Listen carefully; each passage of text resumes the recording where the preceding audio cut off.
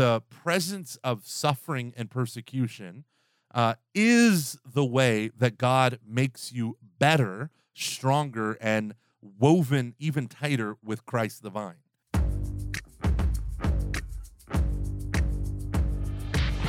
Welcome, ladies and gentlemen, to Every Knee Shall Bow, your weekly Catholic podcast on evangelization. My name is Mike Gomer Gormley, and I'm joined, as always, by Dave Don't Fear the Reaper Van Vickle. Oh, yes. You took it. I did. How you doing today, Dave? Yeah, I'm good. It's a nice day here in Pittsburgh, and we are in the midst of moving, which is awful, but I can't wait to open up our house for evangelization when we get there. I'm really excited about it. You ever heard of a Protestant minister, Reformed church called Francis Schaeffer? Oh yeah, sure. The old Frankie Schaeff, as I yeah. Him. I read when I was in high school. He wrote a book about art that I really loved. Yeah, I can't remember what it was called, but yeah. So one of his interesting things was from kind of like the super conservative Reformed church. He did the opposite. Most of the people at that time did not participate, from his kind of view, did not participate in culture. Right. So what he did when he moved to Switzerland to do evangelization was he sought to engage culture. Now, it was almost always critical. He has a series on Jackson Pollock and all this other stuff. Yeah. It was almost always critical, but at least he was engaging it. But he created a space, and there's several of them that still exist today, replicated in different areas, called the Refuge or the Shelter. I might have brought it up on here before, but when you said that about your house, because now you're going to actually have to pay a mortgage. Yeah. I think about that all the time, and we try to make our home once a week a center of community life. Yeah, that sounds awesome. And so my wife has a wonderful ability to draw to herself women who are one step in, one step out of the church. Cool. And it's almost always about family life and fertility and, things around that nature. And so she has this remarkable ability to be the mom superhero to them. And so our home quickly becomes the place where potlucks happen and all these different families get to know each other and all that stuff. So do you know what the coolest part about this? I've been thinking about this lately. So we have to get this house ready for, I have two kids who will be using wheelchairs. So we're getting the house ready right now, remodeled to get ready for the wheelchairs. And this group of men at our parish who are most of them are retired or semi-retired, and they're just super handy, are doing the work for us. They came to me and said, we want to do this for you guys. And so my boys, Sam, Max, and Judah, they go over and they work with the guys. Oh, that's and they're awesome. they're all 70 or 80 years old, really old. And it's amazing to watch, because it's I'm just seeing I'm so thankful for this experience, because they're getting so much wisdom from these older men, who there's just a lot of stoic wisdom being thrown around. Do you know what I mean? And the boys just love it, and they love teaching the boys and everything like that. And so, yeah, people don't realize in our segmented society, especially I think we're worse than our culture within the church. Yeah. Where everything is divided according to age. Right. So the wisdom of our elderly and the energy of the youth are never joined together. Right. And that is a darn shame. And the wealthier the area, the worse it is. Yeah. Yeah. Because they save well, and they get themselves into the nice retirement communities, and then the further on they get, they're never almost living ever with their sons and daughters, and it's kind of sad. It is. And the more we stratify and separate our culture, I just think it reinforces one of the worst things about modernity, which is we only focus on the now. We don't care about yesterday, and we don't know what's coming tomorrow. Right. And so we create a society that is rootless because it doesn't understand where it's coming from, and thoughtless, so it doesn't understand where it's going. All it cares about is the now. And so the first symptom of that is breaking the family apart.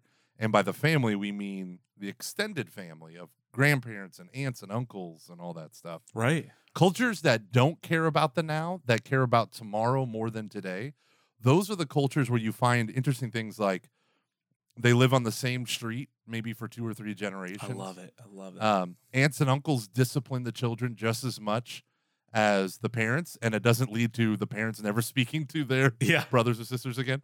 And you find things that are so funny, like savings rates. Like in America, we save like -3%.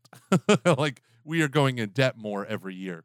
In Germany, it's like 5%, but in Wow. like Japan and China, it's like 25% or 35%. And That's so incredible. why do they do that? Because they know that their money is not theirs, it's their future generations, or it belongs to the family. And we don't think like that. So we just think of Yeah. it belongs to me now. Well, how can I use it now? Yeah.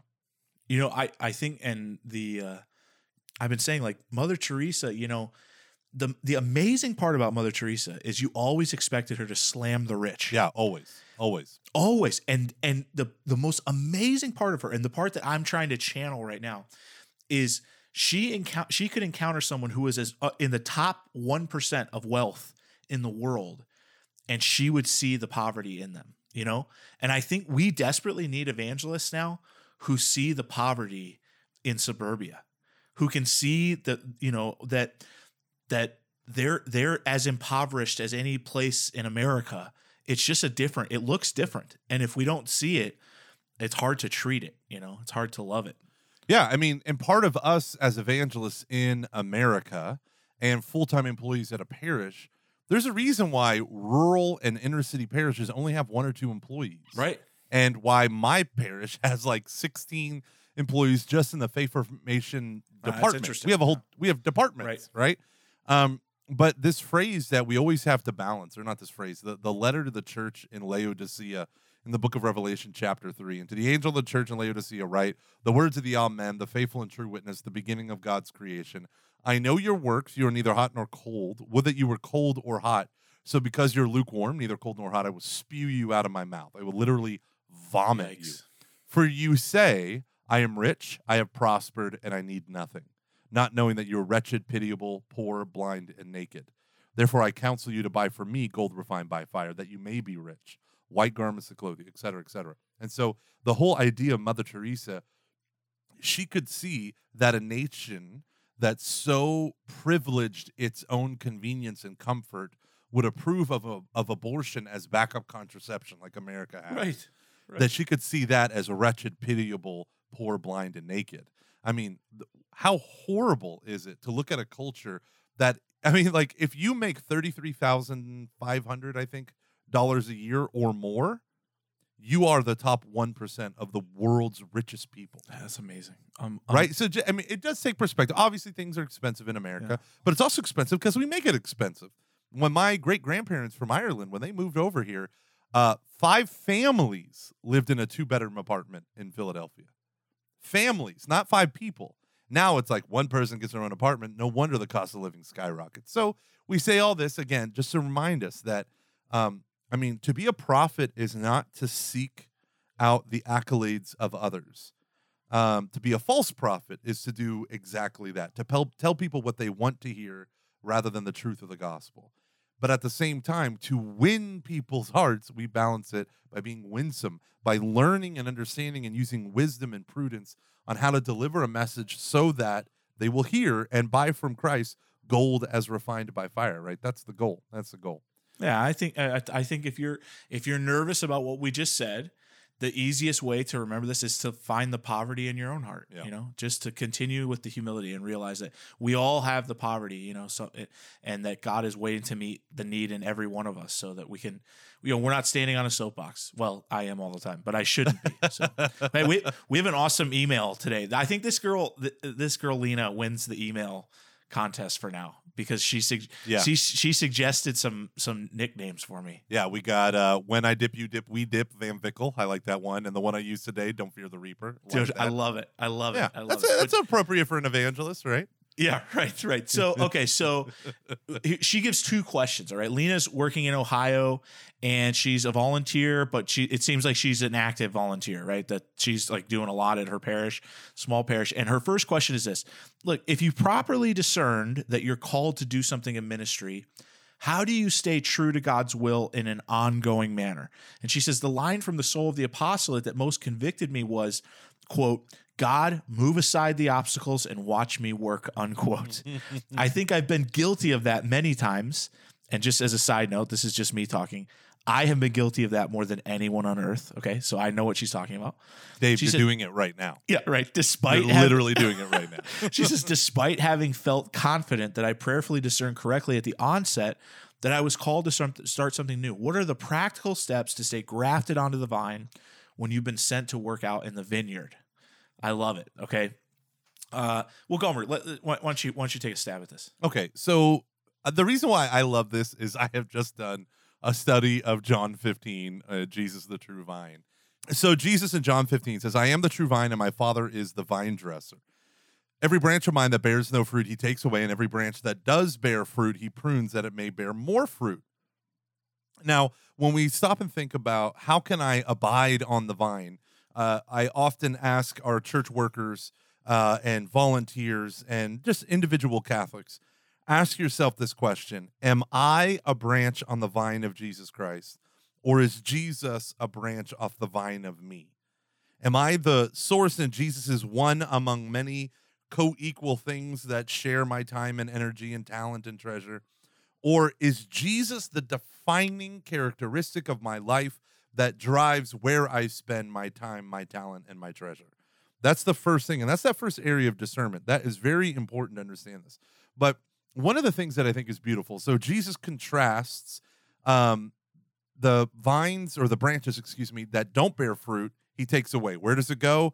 If you don't abide in them, it's cast forth as a branch and withers.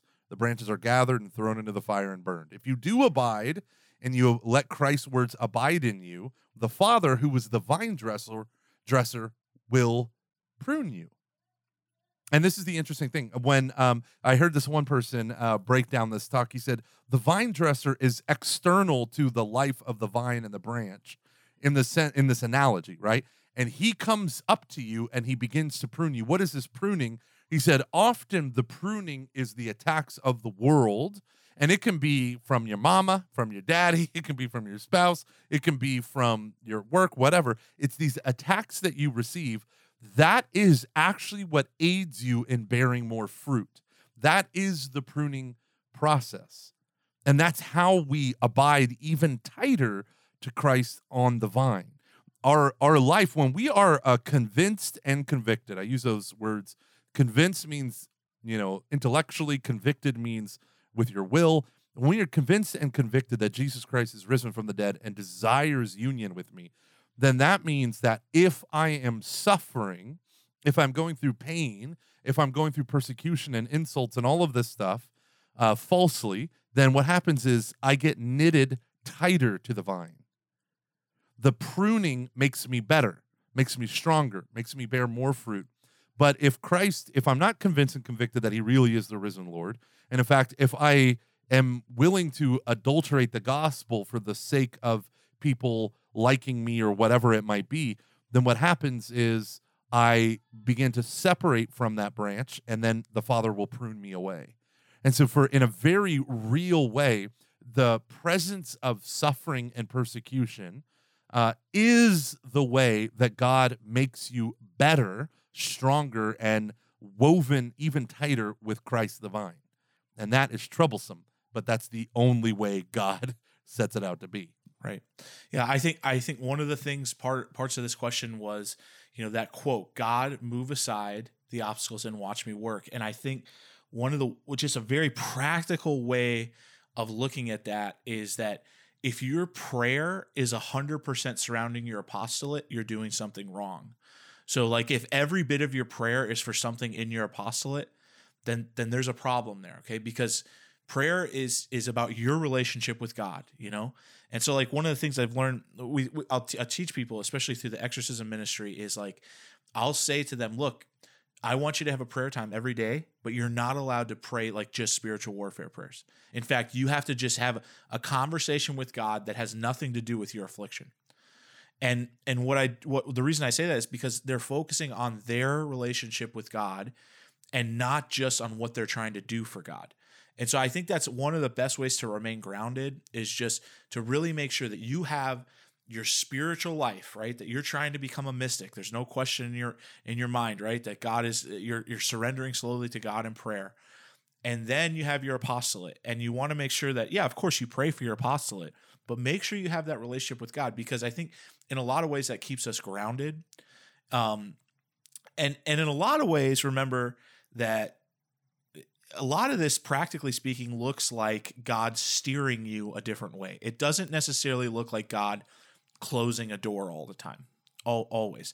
Some, Father John Gordon, you remember him, Gomer? He used to always say, God can't steer a stopped ship or a docked ship. Oh, yeah. And I remember that being a very good piece of advice to me, because I would discern and never move. And so we want to make sure that we know that there are certain things we can do that, of course, God calls all of us to do, and let him steer you and become more docile to the Holy Spirit. Yeah, in fact, I was thinking about him when you said that, because I told him that I would pray and pray and pray for my vocation. Every mass I went to was, Lord, am I called to be a priest? And every holy hour I did. And he goes, well, you're doing it wrong. Yeah. I'm like, what? And he's like, you should be praying to become one with the Lord. Yeah, right. Your vocation flows from your unity. Right. And I'm like, oh, that was a bad impression of him. No, I mean, it wasn't that bad. Yeah, man.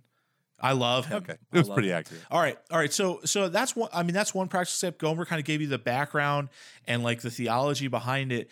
The other thing is to just to start to learn really good discernment, right? And it could be Ignatian, it could be some of the different forms that the church teaches us, but to really just stay in a perpetual state of humility where you are constantly asking God for his will, but you're still moving, right? We're not telling you to stop and ask God. Yeah. I know one of the things I used to say is, I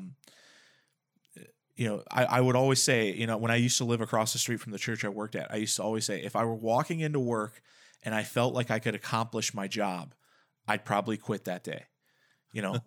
You're supposed to feel a little overwhelmed if that's where this question's coming from. You're supposed to feel a little overwhelmed, because that's when we really rely on God. Yeah, and another thing is rely on a multiplicity of counselors. Yes. Part of humility is going to people and bouncing ideas off of them.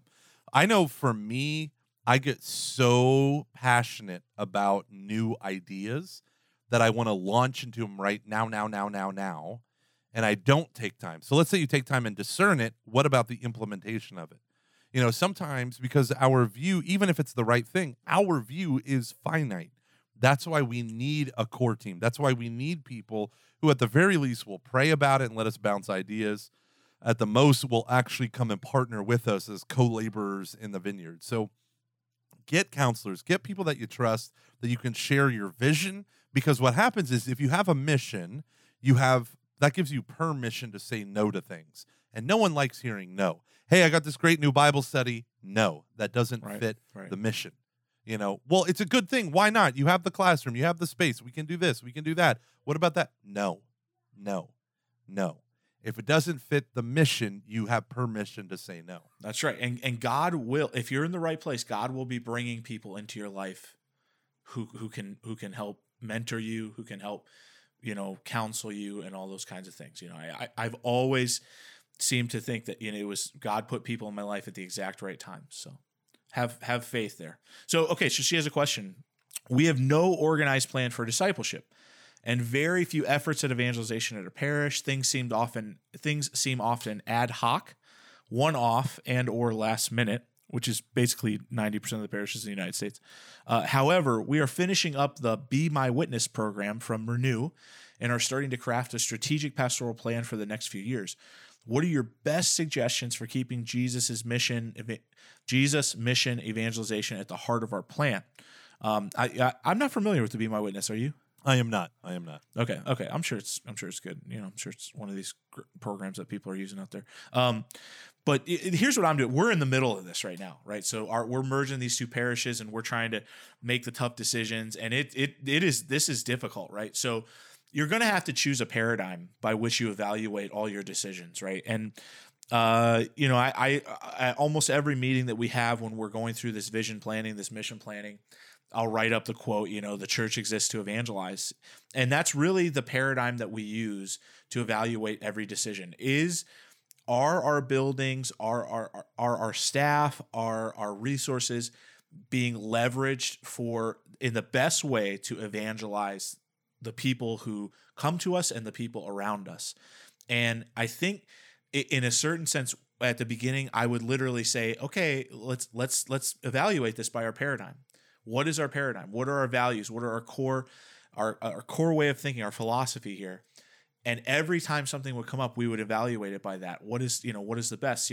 For my family, the mission that I'm constantly spouting, the sentence I constantly say is, look, the only thing that matters is that you go to heaven and you bring as many people possible with you.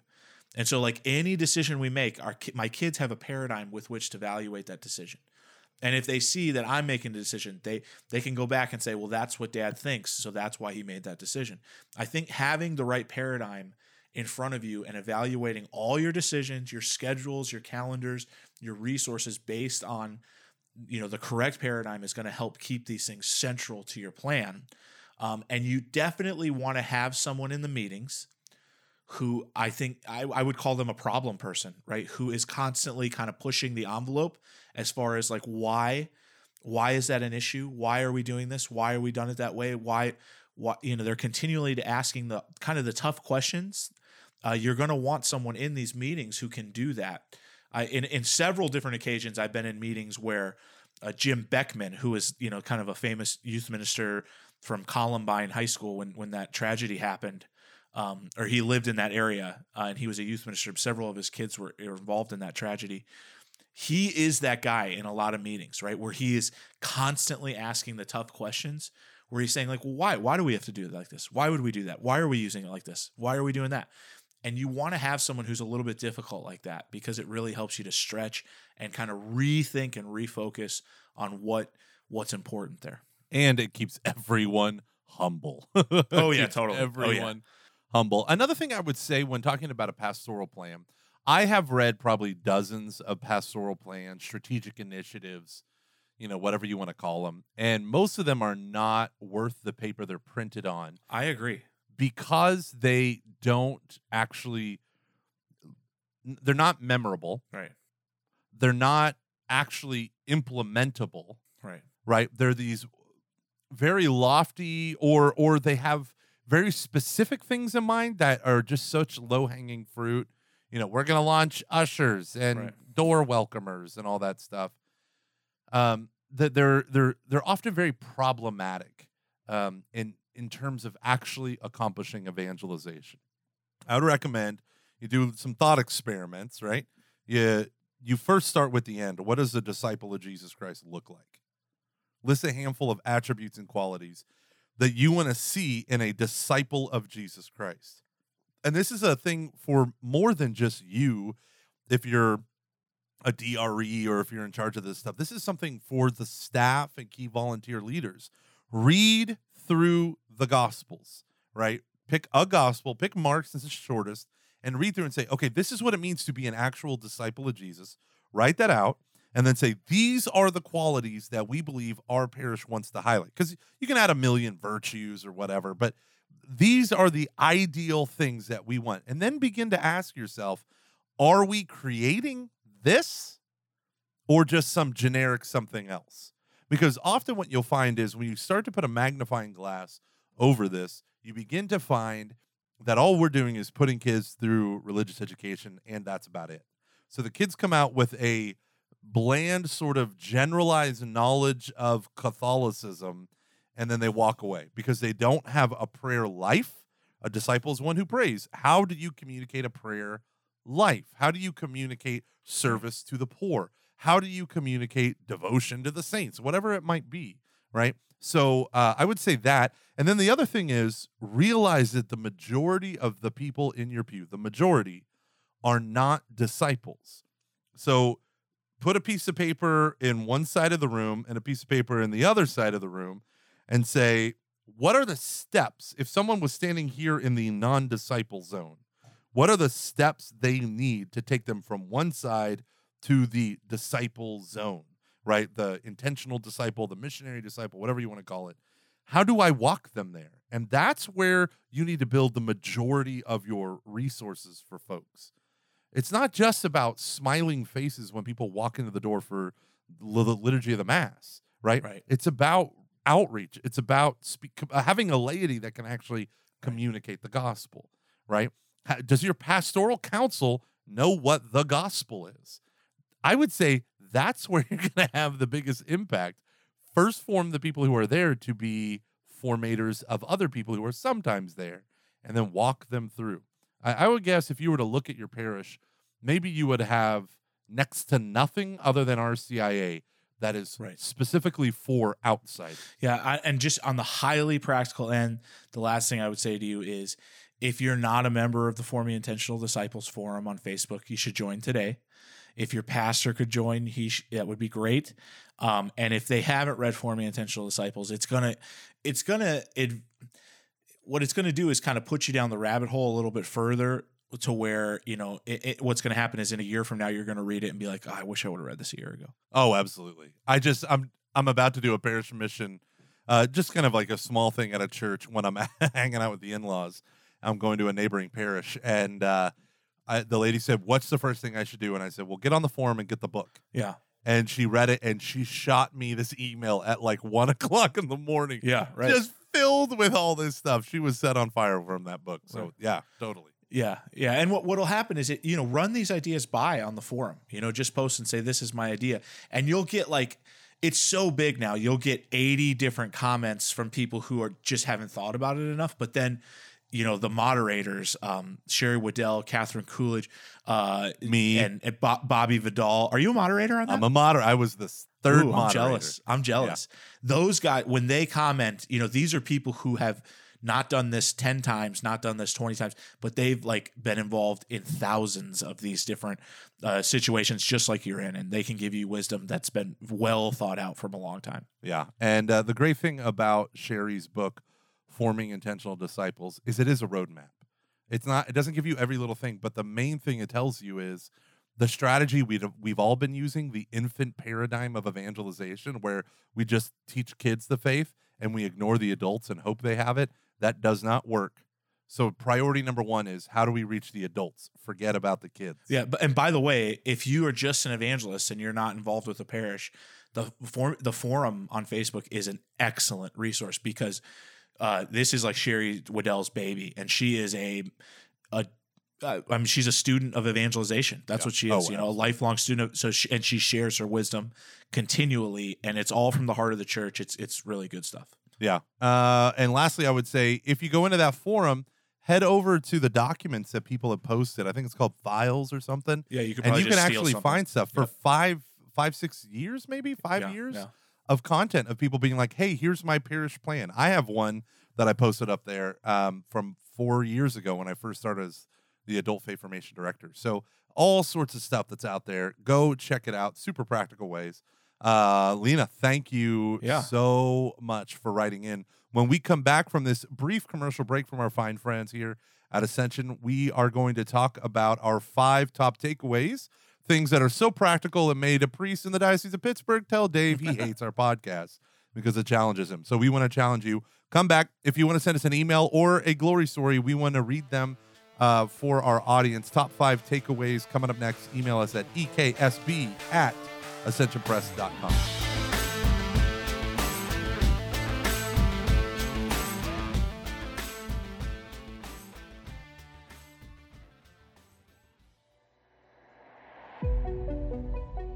"2,000 years ago, Jesus Christ chose corrupt, broken, imperfect, sinful men to be the foundation of his church.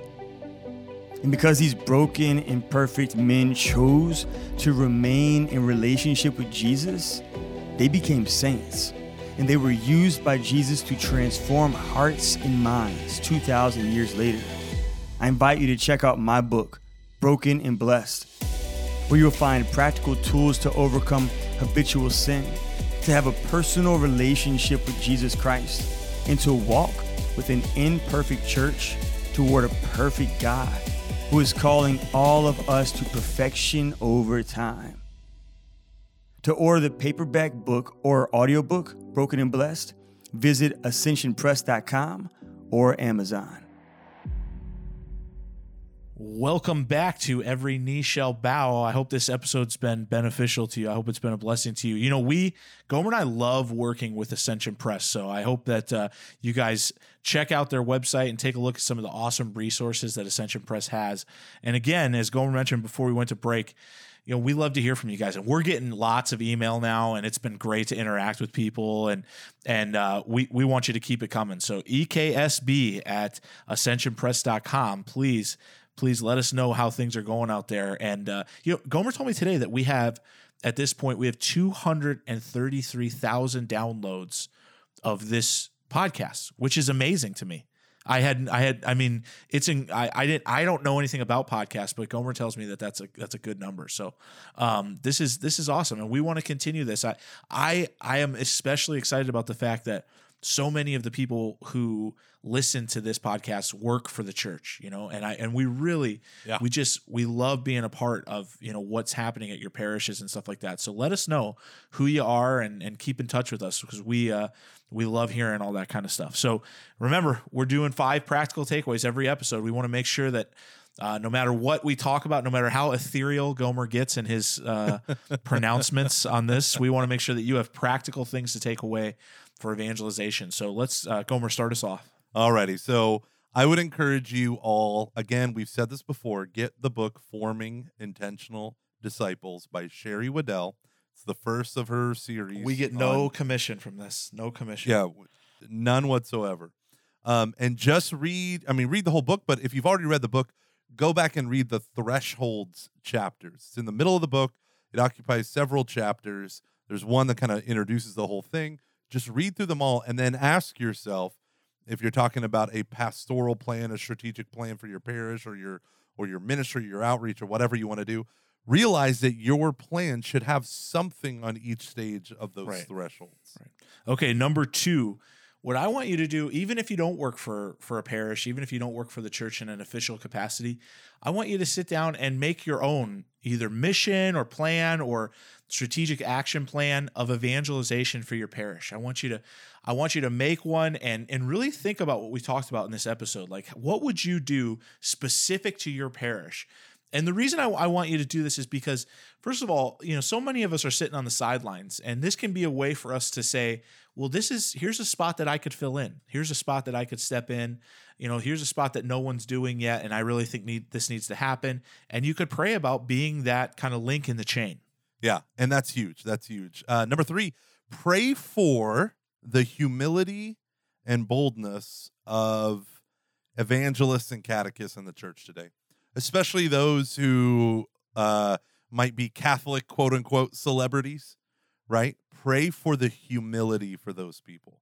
Pray for the humility of Bishop Robert Barron and Father Mike Schmitz and Jeff Cavins and Dave, When I Dip, You Dip, We Dip, Van Vickle. Yeah. Pray for their humility, because even if it's so silly, but going to audiences who are longing to hear your words, there are few things as affirming as that, and it can go to your head quickly. So we want to always keep our evangelists from slipping away, from letting pride and power and arrogance ever take over the message. So pray for us, your hosts, and pray for humility. I don't want to be humiliated, but I know exactly. Don't humble us. Just give us humility. Yeah. That's what I want. Give me humility, oh Lord. No actual situations where it has to occur, but give us humility. So, and pray for your own catechists and evangelists. Yeah. Number 4, we go back time and time again to 2 books. Gomer mentioned the first one, Forming Intentional Disciples. The second one is The Soul of the Apostolate. The Soul of the Apostolate. Again, if you haven't done this, if you just think that we're like just saying this, you know, these are platitudes, this is a book I don't like making aggressive statements like this, but you have to have this book if you're an evangelist. Like, you need this. It's not something that we're like, you know, we're just joking around about. This is a serious thing. It's so good. And, you know, today our listener who wrote in quoted, you know, this one line that really kind of haunted her. And it comes from chapter 2 of part 1. What I want you to do is, if you have the book already, or if you have to look it up online, I want you to read part 1, chapters 1 and 2 of The Soul of the Apostolate. And even that, if you haven't read it yet, it's going to get you so far into the mindset that you need to be as someone who's carrying out apostolate. Exactly. You can get a PDF of it online. Okay, so next what you have to do. This is community, folks. This is the hard part. This is where you actually have to talk to someone. I want you to set up a meeting with your priest. And ask him where he sees the greatest need in the parish or in the community at large. You don't have to say, what can I do? Just talk with him about his view of the church and needs and desires and wants and what he sees the Lord doing. Ask him where he sees God's will and spirit moving in the parish itself, in the community at large, and learn from him, from what he sees. I like it. Maybe you can contribute something back, but that's not the point. The point is to kind of sit at the feet of someone who sees the bottom line of every financial committee statement, who knows intimate details of people's lives, confessions, mass attendance, right? All of these things are bobbing around in priests' heads, and they see so much more of the big picture than what we do as individuals. So go and ask. It is. But ladies and gentlemen, these are your 5 practical takeaways. Let us know how you're doing on those. And this has been Every Knee Shall Bow.